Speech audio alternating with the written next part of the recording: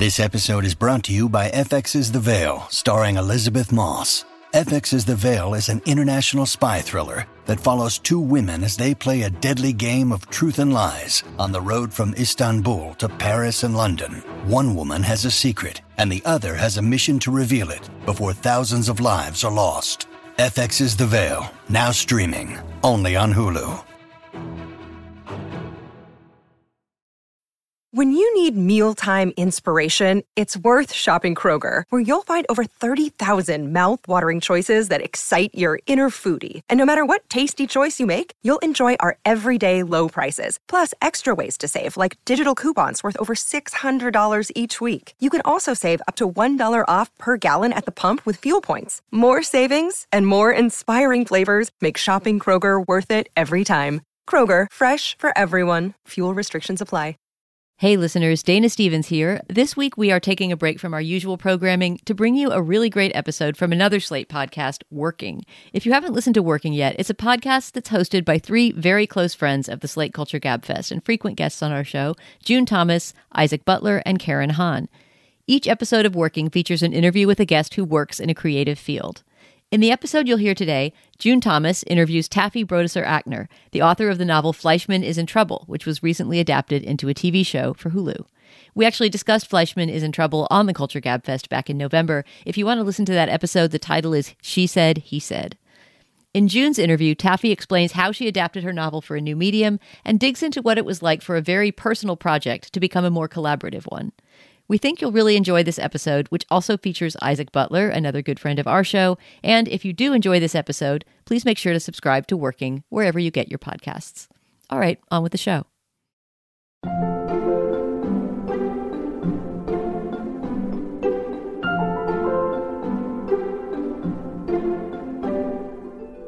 It was a very humbling experience. You take something that's so yours and you make it into ours. It wasn't a struggle to get everyone to understand. The struggle was to know when to hold back. Welcome back to Working. I'm your host, Isaac Butler. And I'm your other host, June Thomas. June, I have to ask, I'm going to be traveling to the UK soon, so I want to know, how many minutes of daylight do you currently have over there? Because I hear it's very few. About 45, somewhere between 11:55 and 12:37. Yeah. So like everything else in your country, the sun is going on strike. June, normally I would ask you whose voice we heard at the top of the show, but come on, let's not BS a BSer. I know who that is. It's the wonderful Taffy Brodesser-Akner. We probably don't need an excuse to talk to her, but what was your excuse this time? So part of it was, of course, that I know from your having spoken with her on Working back in July 2020, that she's a spectacular guest. But my excuse this time around was that her novel, Fleischman is in Trouble, has been adapted for television on FX Hulu, and Taffy was both the screenwriter for 7 of the 8 episodes and the showrunner. And that's such an unusual and honestly kind of inspirational trajectory that I wanted to hear what that was like for her. Amazing. And I believe we have a little something extra in the stocking for the Slate Plusketeers this week. Yes, indeed. So as I was preparing for the interview, I read that Taffy has written another novel. I'm angry about this. Which will be out next year. I mean, and I just wondered how and when. And I have to say that her answer was really moving and gets to the core of her work, I think. Yeah, I will say, I think that you're going to find when you listen to it that it is an all-time Slate Plus segment. And if you are already a Slate Plus subscriber, you will have that waiting for you at the end of this week's episode. If you're not a Slate Plus subscriber, I mean, what are you waiting for? Subscribe today at slate.com/workingplus. You'll get access to moving, funny, incredible extra stuff like that. Whole new episodes that no one else can hear of shows like Slow Burn. You get full access behind the paywall on the Mothership site. It's really a great deal. Sign up today or gift a subscription to someone else at slate.com/workingplus. All right, now let's listen in on June's conversation with writer Taffy Brodesser-Akner.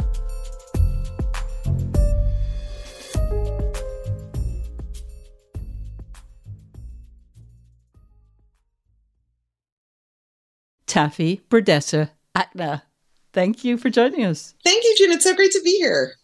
Well, I really wanted to talk with you because A, you're an amazing guest, and also it's not fair for Isaac to have all the fun, but mostly... Agree. Yeah, right. Mostly because not content with being America's best celebrity profile writer, you wrote a best-selling novel, Fleischman is in Trouble, which has just become a TV series, which you wrote and were showrunner of. So, yes. Before we begin, did you have any hesitations about adapting your own book? No. The decision for me was I really like my job at the Times, and I wanted to just keep doing it. But every time I spoke to people about adapting it, we had writers who wanted to adapt it, and I would get jealous. And then I finally met my producing partners, Sarah Timberman and Susanna Grant, and they said that there was no way anyone else could write it. And that sort of, I mean, I'm as needy and petty as any writer, and I immediately agreed. And I really had such great partners that I did not ever feel like the stakes, which were very high because there's so much money involved in television and so many people, I didn't feel like anybody would let me fail. Yeah, well, that's I felt amazing. that I also felt that I would get fired if I wasn't doing a good job, not by my producing partners, but like they would bring on somebody, or they would never stop making it so that it was good enough. Like TV is very collaborative in that way, and the stakes are financially very high. Yeah. Well, let's talk about the writing process.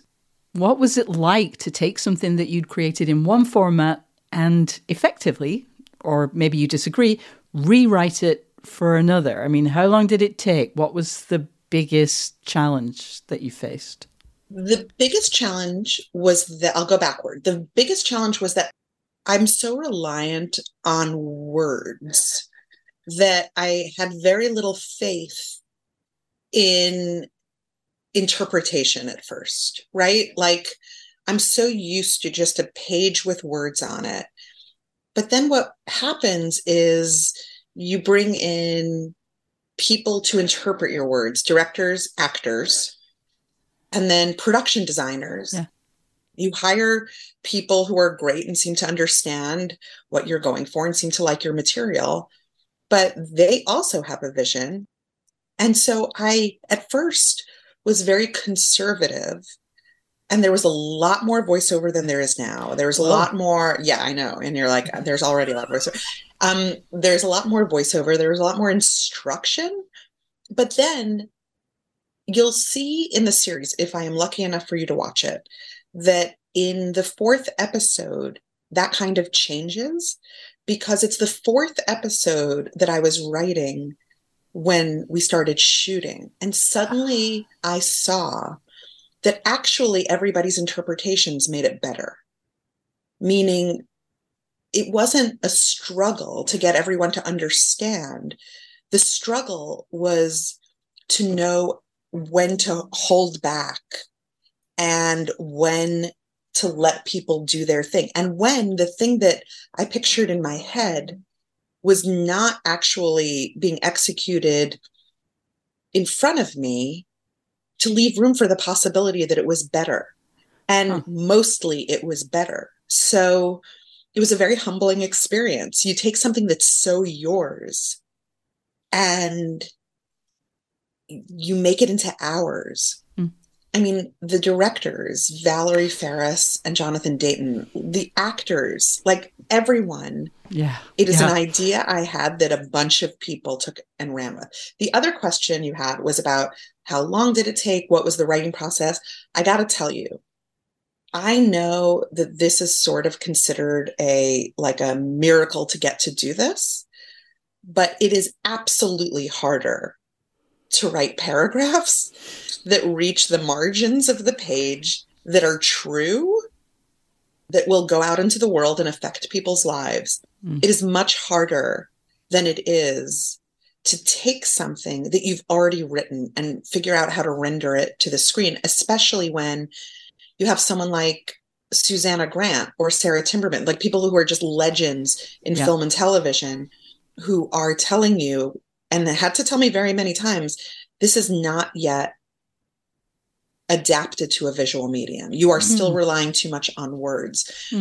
They helped me fix it. But again, at episode 4, I suddenly understood, like in the first few episodes, there's so many scenes and there's so much voiceover. And then suddenly you can see the shift when I suddenly understand the power of letting these people all be in a room alone together, just talking or doing. It's so much more than I could have ever written. And by people, you mean Toby Fleischman and Rachel Fleischman, not Jesse Eisenberg and... No, I mean Jesse Eisenberg, and I mean Claire Danes, and I mean Lizzie Kaplan, and Adam Birdie, and Josh Radnor, and everybody else. That watching them was so much more powerful than me commenting on the watching of them, which is what I do, which is what I've always done as a writer. Like there is a through line, like Fleischman is not that different from any of my profiles, and the show is not that different from the book. That's what I would say, that I write one way. I just want to take a moment just to provide for listeners who aren't familiar the credits of the 2 women that you mentioned. I mean, Susanna made Erin Brockovich, right? I mean, yes. Yeah, so just tell us about those women who you referenced earlier. I would love to talk to you about this woman, because especially on this particular podcast, which I'm a huge fan of, I have to say that I have never been in an environment with people who are very successful where their ambition doesn't also make them competitive. I don't know. I've spent now almost 3 years kind of marveling at it and trying to imitate it. I'm still someone who would like eat somebody's heart out in front of me if I thought that they had a better chance at the cover than I do. But I have a theory that those 2, and I think they met maybe on Party of 5, like that's how far back they go. Sarah Timberman was an executive who helped create Dawson's Creek, and then all the way to Masters of Sex and Justified. And the 2 of them, when they came to me, Unbelievable on Netflix had just been airing. And I was very much in awe of the way they could tell women's stories in a muscular way, not a masculine way, but a muscular way, in a way that is unyielding and very, very fearless. And when I met them, I remember I went to Los Angeles to spend a week with them, sort of breaking the story in a kind of like makeshift writer's room, just us and a writer's assistant named Julia Griswold. And the way they talked about story, but the way they talked to me, I remember going to the hotel and calling my husband, and he said, "How's it going?" And I said, "I can't really tell because nobody seems stressed out or nervous." Like I had just come, I worked at the New York Times, but I'd come from a men's magazine where like they would use war language to talk about progress. Like, you're killing it, you're crushing it. Like, you're referring to something that's in an episode of the show, right? I worked at a men's magazine, the only place I ever wanted to work. Genius. Masterful. Killed it. I loved it there. I recognize that. Yes, you do recognize that. But I only knew how to seek approval. And I've had great editors, and probably it was something in me that was a little broken, that had come through. Like, I was a terrible student. I really did not know what my future would be. I started out at soap opera magazines. I was fired from soap opera magazines. Like, I kind of thought of myself as a ne'er-do-well, so that by the time I made it into prominent magazines, I was seeking approval from just about anybody who could give it to me, which made me very compliant, right? And made me easy to work with. But when I met them, there was no metric of approval. There was we are people here, and in these hours, this is the work we do. Mm-hmm. And there was no idea that you had to suffer to be creative.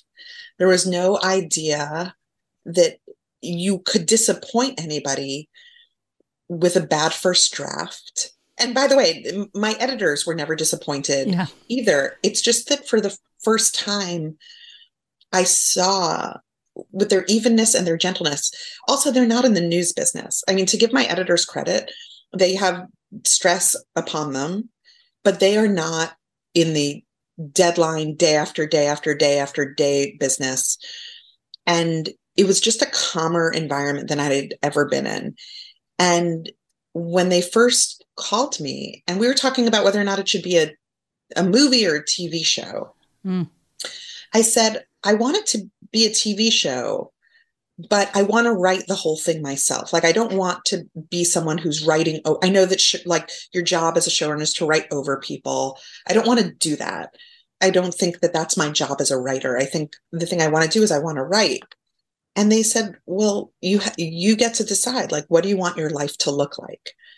And for all of the people in my life that I've been so lucky to have, who have helped steer my career, I had never heard it put in those terms, that your life was your work, because it occupies so much of it. So what do you want your life to look like? Do you want to be writing these all day? Do you want to be managing? Do you want to be writing? Like, if you don't want to write over people, well, then you write it yourself. If you want to write it yourself, you'll be working around the clock. I opted to do that.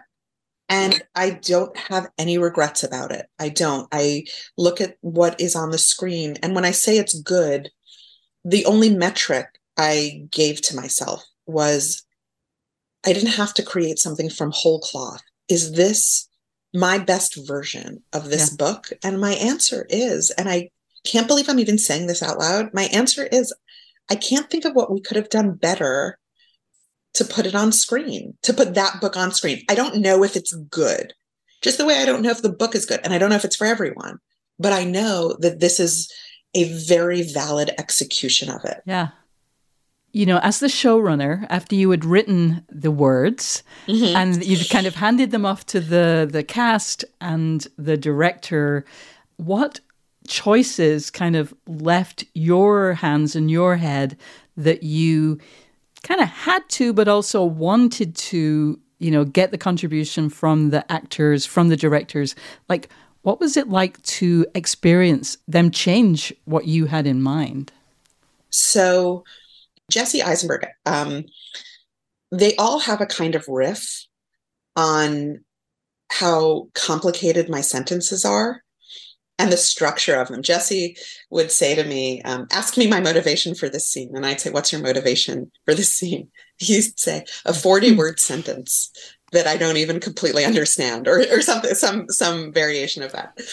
And I don't know if it was that did it, but there just wasn't a sense of ad-libbing, which is a shame. It wasn't a rule, but it was a shame, because I have to tell you, these were the quickest and funniest people. That any ad-lib that did make it in, it was not instead of something I wrote, it was in addition to. Or sometimes they would come to me and say, can I say this instead?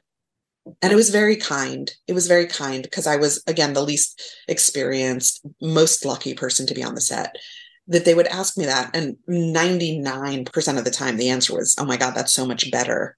A great example is in the 3rd episode, where Rachel says, you want them to have my great expectations life? And he came to me and pitched this, and I still laugh about it. He says, who in great expectations, are you the street urchin Pip?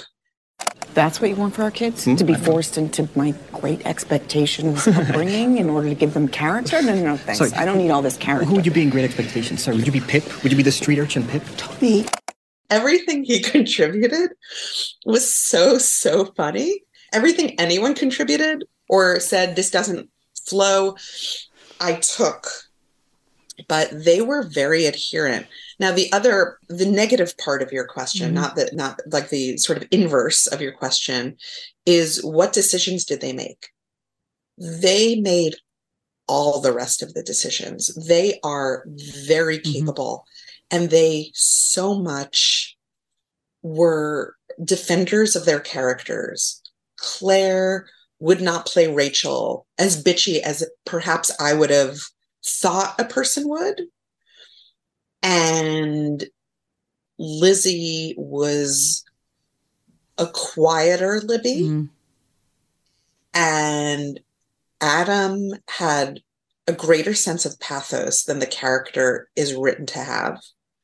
And Jesse, you know, they all hold their characters very closely. Jesse was the one who understood most that he was the subject of a changing perspective and would often ask, like, what does this mean to you that I'm saying? But they made all the decisions. They are not exactly how I pictured it, but in every single case, they are better. We'll be back with more of June's conversation with Taffy Brodesser-Akner after this.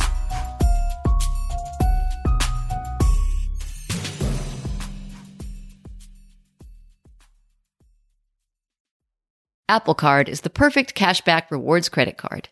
You earn up to 3% daily cash on every purchase every day. That's 3% on all your favorite products at Apple, 2% on all other Apple Card with Apple Pay purchases, and 1% on anything you buy with your titanium Apple Card or virtual card number. Visit apple.co/card calculator to see how much you can earn. Apple Card issued by Goldman Sachs Bank USA, Salt Lake City branch. Subject to credit approval. Terms apply. Sick of being upsold at gyms? My guy, you're currently a base member? For $90 more, I can upgrade you to our Shred membership. For $130 more, you'll be a Swole member. And for just $300 more, you'll reach Sweat Platinum. At Planet Fitness, you'll get energy without the upsell. Never pushy, always free fitness training and equipment for every workout. It's fitness that fits your budget.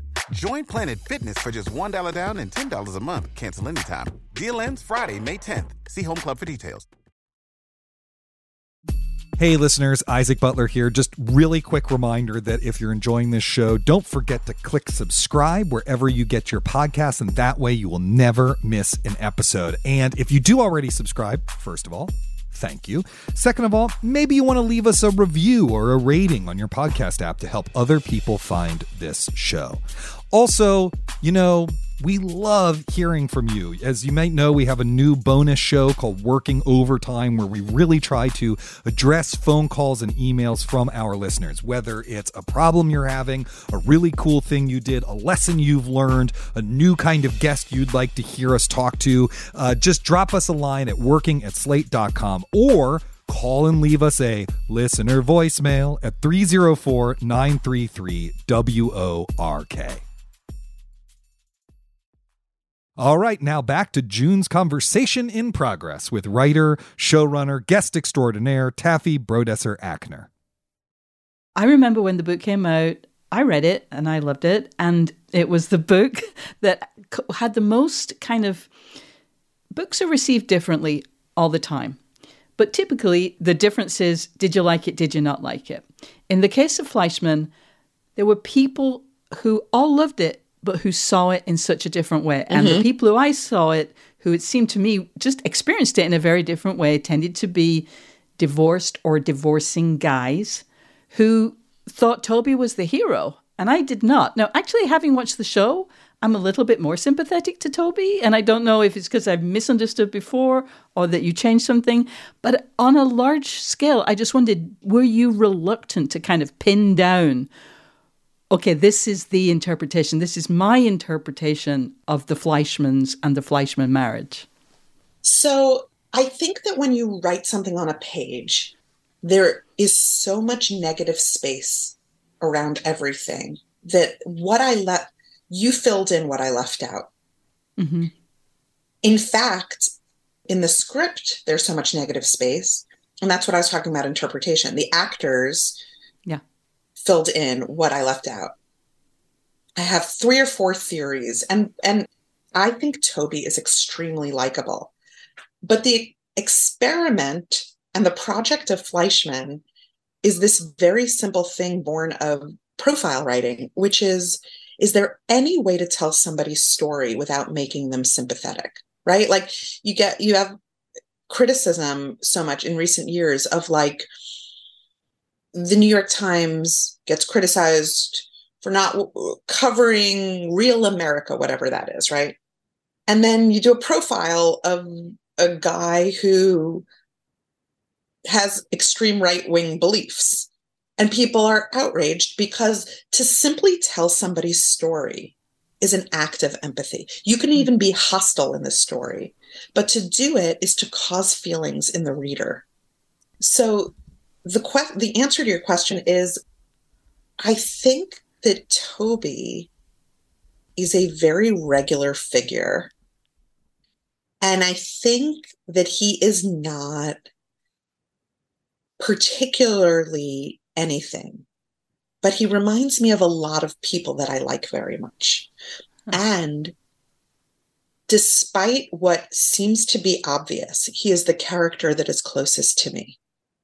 You could say that there's a character that's very similar to me and sounds like me, and that might be some sort of subterfuge for the fact that I'm probably more like both Toby and Rachel. So I think that he is, the thing I'll tell you is that it reminds me very much of a profile of an Israeli chef I once did. His name was Erez Komarovsky. And he said he didn't want to write a cookbook with recipes because food tastes different to everyone at every different time. It depends on what your mood is, what you just ate, what your hormones are doing, what the chemistry. You could make the same recipe over and over. And sometimes you're like, I love the tuna sandwich at this place. Why doesn't it taste the same? I would say you are a little bit marred, by the fact that you read the book, right? Like, it's like a little bit like when you watched Gone Girl. You can't tell if it's a good movie because you already know the thing. Yeah. But also, Jesse Eisenberg is a charismatic, likable person in the world. He is very much defined by his most famous performance, which is of Mark Zuckerberg. But he has this really marked lack of vanity that made it so that he did not want to make Toby cuddly because he found validity in who Toby was. And that's all you have to do. Everyone deserves a side to their story. So the question you're really asking is about empathy. And anybody who's recently divorced is going to look at Toby and say he is doing the best he can. And also reminds me of when my parents got divorced. And my father would take us every weekend. My father took us every single weekend. And people would say over and over to us, me and my two sisters, I have 3 sisters now, but I had 2 sisters at the time. Isn't it amazing that your father takes you every weekend? And we'd be like, I don't know. He's our father. Like we are under the impression that we are a delight and that he should want to be with us all the time. But nobody ever said, isn't it amazing that your mother has you for the most grueling part of parenting and doesn't even get to enjoy you on the weekends, doesn't even ever get to take you to a movie, ever take you out to dinner because there's so much homework to do. And my father, like, the world could not hoist him on their shoulders high enough. And the thing I learned from writing profiles, which is the most important lesson I've ever learned, and the fiction I wrote wouldn't have been publishable if not for those profiles, is you learn a lot of faith in the reader because human beings have so many contradictions. How could it be that, Gwyneth Paltrow is so insecure and defensive and so beautiful and successful and perfect, right? Like, she's the person I apply the word perfect to. How could you have 2 warring aspects of yourself as your main qualities? If I weren't obligated to print the truth, I would never trust that readers would understand that. So it's all about faith in the reader. Yeah. Taffy, I was really struck when you were just talking. I mean, you talk so beautifully about writing profiles as you've done on Working. As I always love to hear you on long form. You speak really fascinatingly about it. But I'm always conscious that you, I think, are one of the people who's most aware of what you can't do. You can't be their friends. You can't, you know the rules. And the rules are about what you can't do. Yeah. Show running is also kind of about, you decide what people can and can't do. Like, was show running about what you can't do in the way that writing profiles is? I'd say no, because on my first profile, which was of Zasha Mamet, I did not know what I couldn't do yet. And this was my first show running experience. Mm-hmm. What I know about profiles comes from my 10,000 hours, right? Like the expertise I have about it from doing it so often, expertise in lowercase e, no one's an expert on anything. But this is the thing I do the most often. It's the thing I'm perhaps most adept at in journalism. And I learned along the way. This was my first show. And really my experience of it was, I can't believe you can do that. I was also in management for the first time, right? I went from being the employer of Zero to being somebody in charge, essentially. I mean, there were rules, there were people, we had a line producer there, being at the top of a pyramid for the first time. And that too, it was like being on a lake that you're not sure is frozen. Like every way you tiptoe, you don't know if it's going to break. And then you're so relieved it didn't. That was my experience of show running and of the management of show running. But I don't have the same thing, at least not yet. Maybe one day, maybe after 50 shows, when I am old and you come interview me at my deathbed, I will have the answer to that. Well, actually, that isn't I am very aware that you have said one of your greatest skills is getting more time than people want to give you, than their handlers want to give you. But as a showrunner, you're kind of part of your job is to make decisions that save time. That's right. Kind of your, God. How was that? Did that make you feel crazy? Terrible. It was terrible. It is every day, no matter how efficiently an assistant director runs a set, that's the person in charge of moving things along and scheduling. In prep, they are people who decide which scenes go with which. Mm-hmm. And then on set, they are people who decide who move the trains along with their second AD. We had incredible first ADs, Adam Escott for one block and Vanessa Hoffman for the other. And that's their skill, is to move things along and make sure everything is running and every contingency is cared for. Suddenly it's raining. Suddenly, somebody got sick. The middle of the night, a positive COVID test. You have to rearrange everything. The thing that was surprising to me, and by the way, when I say at episode 4, things start to shift. By episode 5, I understand in a new way that the fewer scenes you have in an episode, they could be long, but the fewer times we all have to move to a different place, set up different lighting, the fewer times that you have to do that, the more the likelihood is that you'll be able to do everything you wanted to do. The more scenes you have, the more they put the ones that seem less essential at the end of the day, and those kind of sometimes go by the wayside. Mm-hmm. It started there is a very smart set of rules for people on crews that the ADs know. And if you hear thunder, 30 minutes, you're going inside. 30 minutes, we're going inside. And the scene in the first, I don't know how many times we tried to get that scene. It's 10 seconds long of Toby passing himself as he had an outdoor hand job on the same block that the Leffers lived, right? There was thunder the first time.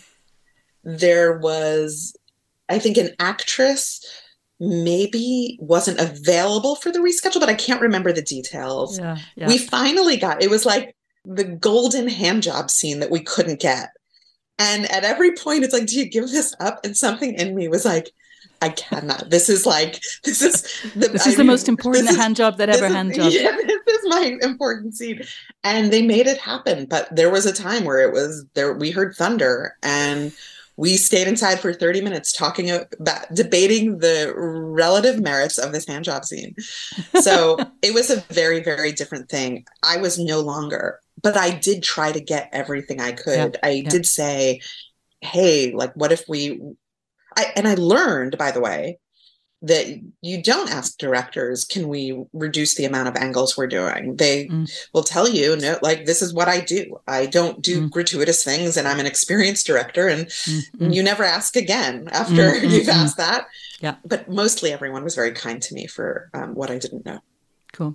Are you going to go back to writing profiles? It seems so. There's part of me that thinks it's the thing I'm best at, or the thing that I am most comfortable with. Like or even just writing magazine stories. I just wrote a story for New York Magazine, an essay about the locations of Fleischman Is in Trouble. It was published yesterday, and Chris Bonanos was the editor, and it was he's the greatest. Yeah. And it was just so comfortable to be like, it was so nice to feel like I knew what I was doing, which I can't tell you how long it has been since I felt that. I never once felt that I knew things were going well for sure until I saw the rough cuts of the episodes. But even then, I didn't know what I was doing in the editing room. I didn't know what I was, up until today when I'm looking at the final special effects shots. Because the show premiered the night before we're speaking. Right. But it doesn't, not every episode gets delivered until it almost airs. We are finalizing, special effects on Libby's smoking shots, because those were not real cigarettes, and how to smoke behave. And I have to make decisions about, like, I don't know if the smoke is exactly right, but I know how much it costs to go back and get a revision. And that's the thing you have to keep deciding. It's a lot. It's so much. Wow. Taffy Burdetta Ackner, thank you so much for spending this time with us. Please come again. June, it's such a pleasure. I will. I look forward to being the third repeater. So thank you so much. I love this podcast. Up next, Isaac Butler and I will talk more about the problem of character likability, how to collaborate effectively with your colleagues, and more. Stick around.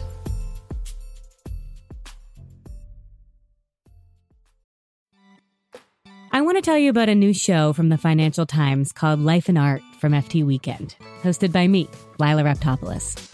Life and Art is twice a week. On Mondays, I have a guest on to talk about life and how to live a good one. Everything from winter travel to cooking to living more creatively. And on Fridays, we talk art. Two FT journalists and I discuss a piece of culture that's in the air, new music, movies, and more. Find Life and Art from FT Weekend wherever you listen.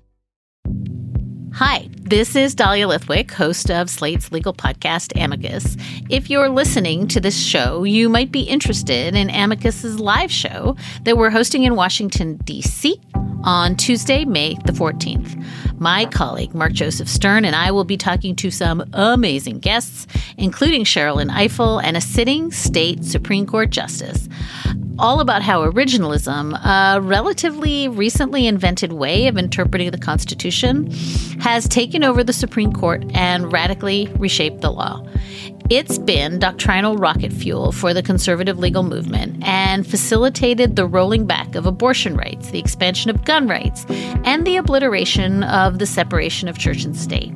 And as another wildly consequential Supreme Court term careers to its end, the court's originalists are on a tear. But there's something you can do about it, and we hope you'll join us in D.C.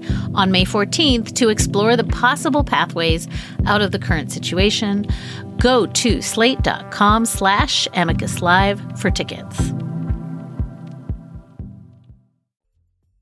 June, I was delighted and quite moved by that interview. And I really always appreciate Taffy's honesty in these conversations. You know, I think I've read a lot of interviews with her. I've conducted one myself, and I just really appreciate how honest she is. I want to highlight one thing real quick as an acting nerd, which is the point she made about Jesse Eisenberg's performance as Toby, which is that when you find validity in the character, you don't have to worry about making them too ingratiating to the audience. I think there's a real lesson there that doesn't just apply to acting. I think it really applies to writing as well. You know, and it's not just fiction, it's nonfiction too. You have a lot of human subjects in the book that you're working on.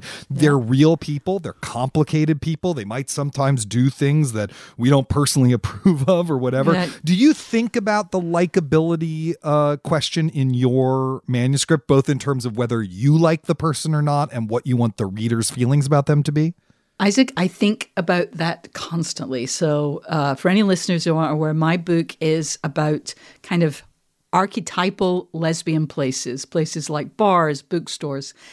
And the chapter that I've worked on most recently is about lesbian land. Those are the rural communities that women established starting in the 1970s, inspired by, kind of part of the Back to the Land movement. This is like the separatist kind of Mary Daly kind of, okay, great. You know, for the most part, the women who started or joined these communities, they were choosing poverty and pretty much exile because they wanted to create a parallel world where they devoted their energies to each other, to other lesbians, rather than to the patriarchy. Some of these communities still exist. They never really grew. So it's a story of shrinking and stagnating. But the pioneers really fought to build a new kind of society. You know, they created all kinds of projects. They developed a spiritual practice. They're good people. But most of them, almost all of them, I would say, are trans-exclusionary. And when I hear them talking about women-born women, I just want to run away personally. But I also feel a responsibility to explain where the ideology came from, why they still feel that way. And, you know, this is also the location that I had the least personal connection with. I'm very much a creature of the concrete. So even without that element, I think I would have been kind of pushing extra hard to figure out their philosophy. But you know, I have to do that because that's the job. And I think it's not even so much about likability as comprehension. You know, I want, especially I think all the time about young people who will just be kind of alienated by that attitude. And, you know, I don't necessarily disagree with them, but I mean, that is with the young people, but I just want them to understand why or where this attitude came from. Mm-hmm. And so it's really a tricky dilemma. Yeah, you know, I do feel like in nonfiction, you know, our duty is to the truth of the story, right? Yeah. And so you have to be really clear. You know, there might be someone that you dislike, but many of the people you talk to loved and was important to them or whatever. Yeah. And so it's like you have to portray that and kind of, you know, as Taffy talks about, trust the reader or the viewer that they're going to kind of understand the complexity of what you're going through. You know, that reminds me that when Taffy was talking about it, she said this thing that telling someone's story is inherently an act of empathy. And I think normally when people say this, they get like a little dewy-eyed and they're thinking about, isn't it wonderful how stories make us better people and maybe we should put that on a pillow or something. But Taffy doesn't mean it that way. She's addressing the elephant in the room. Sometimes that is actually a craft problem. You know, we think about Breaking Bad and all the trouble that show had with audiences overly empathizing or sometimes identifying with mass murdering psychopathic drug cook Walter White. You know, how do we escape the trap that readers and viewers, including sometimes ourselves, I'm not exempting myself from this, seem to fall into of mistaking portrayal for endorsement? How do you have empathy without signing off on every choice a character or a subject makes? Yeah. Oh, Isaac, the thing you just described it just drives me crazy. I just think, come on. Me too. That's why I asked you. Yeah, we got to do better as like consumers not to fall into that trap.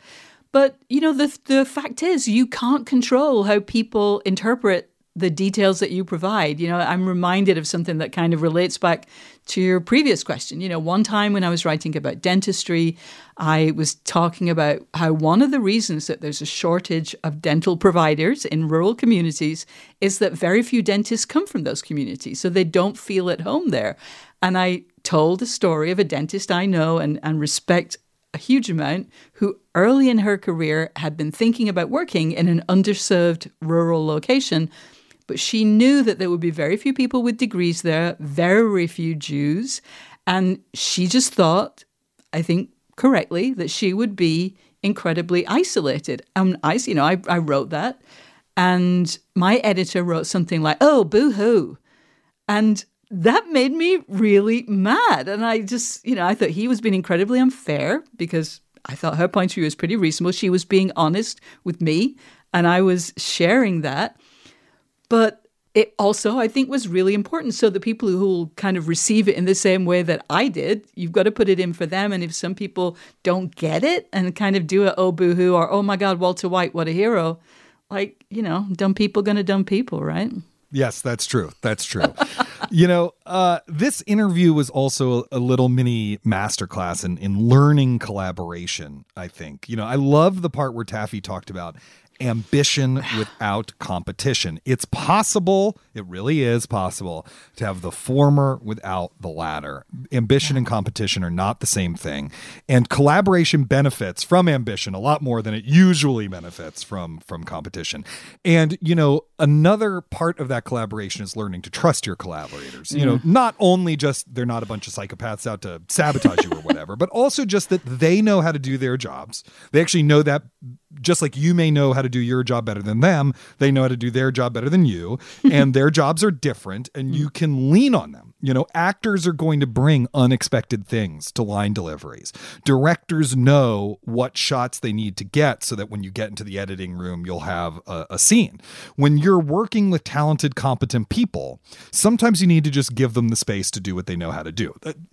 Side note, caveat, the problem is when you're working with someone who you have some problems with or differences of opinion on what those mean, and then you have to manage that. That's a whole other thing. But when you're working with good people, learning how to give them space to do their work, even when at first it makes you very nervous, because you haven't seen the end result yet. Really tricky. A lot of collaboration goes into the work you did at Slate over the years, probably a lot more than is currently going on in writing your book.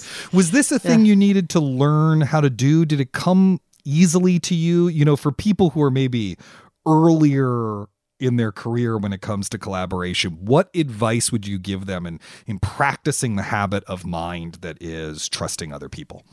So, okay, my answer is going to be on a little bit of a sidetrack from that. One of the things that I learned actually is that, like many things, one of the secrets to collaboration is to be honest. You have to be committed to figuring out what can you do to make this as good as it can possibly be with the resources that are available. But then on top of your skills and your relationship and doing whatever it is that you can do to kind of get on the same page as the person, there's an element of performance. And maybe this is just that I've had a lot of conversations with writers who are like, my editor didn't do anything, I just don't feel like they drew it. People often want to, they want to suffer a little bit. And so I think it's almost easier to win someone's trust if you're being really critical of a project, or if you're really asking them to make big changes, do more reporting, take a different approach. That doesn't necessarily make people happy, but there's a sense that, the vision is there, and, if I do a lot more work, it's going to get a lot better. And sometimes that's the case. And sometimes, though, the work is already good and you don't really need them to make a ton of changes. And in that particular case, you have to, prove to the person that you are that you really engage with it, that you really studied it, that you really thought about it.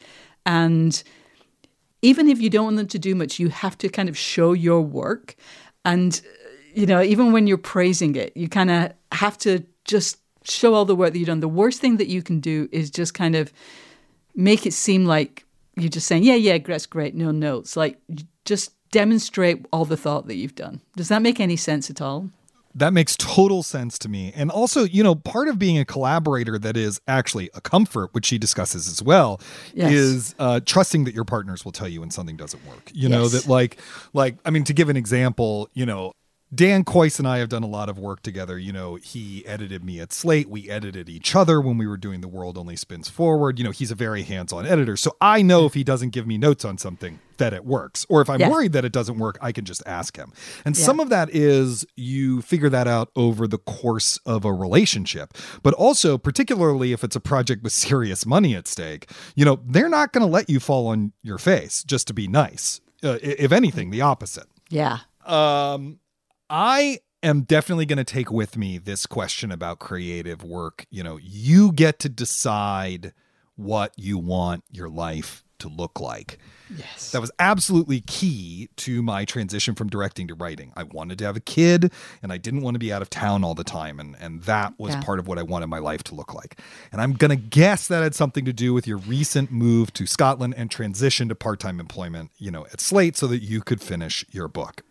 When you do creative work, hate to tell you this, listeners, the hours often suck. The pay is often even worse. But you do have more agency than you sometimes think to decide what you want your relationship to that to be. I mean, did that quote speak to you? What's been your experience of it? Yeah, no, totally. It really resonated for me too. I mean, it depends where you are in your life, but taking time to ask questions about what you're doing with your wild and precious life. Right. Or as working listeners know, your 4,000 weeks. Exactly.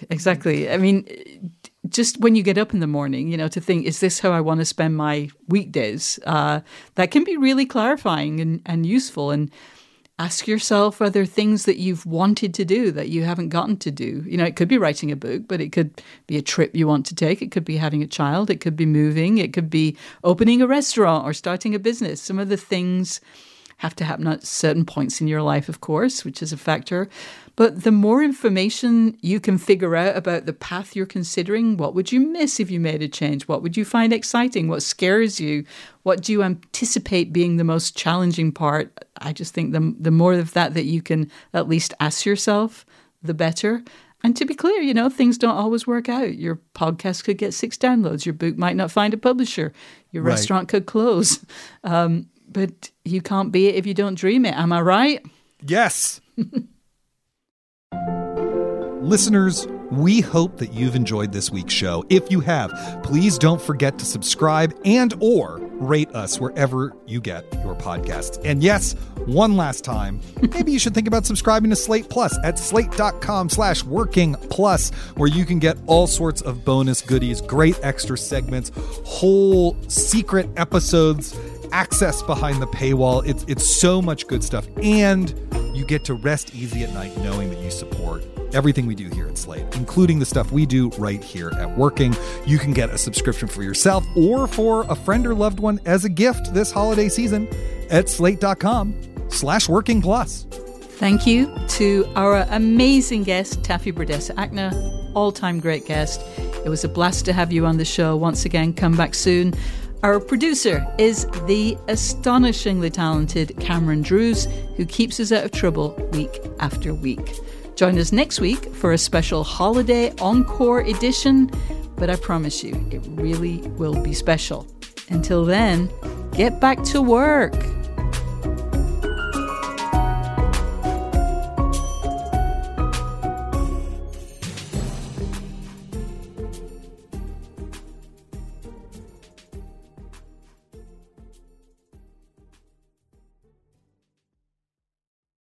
It is Ryan here, and I have a question for you. What do you do when you win?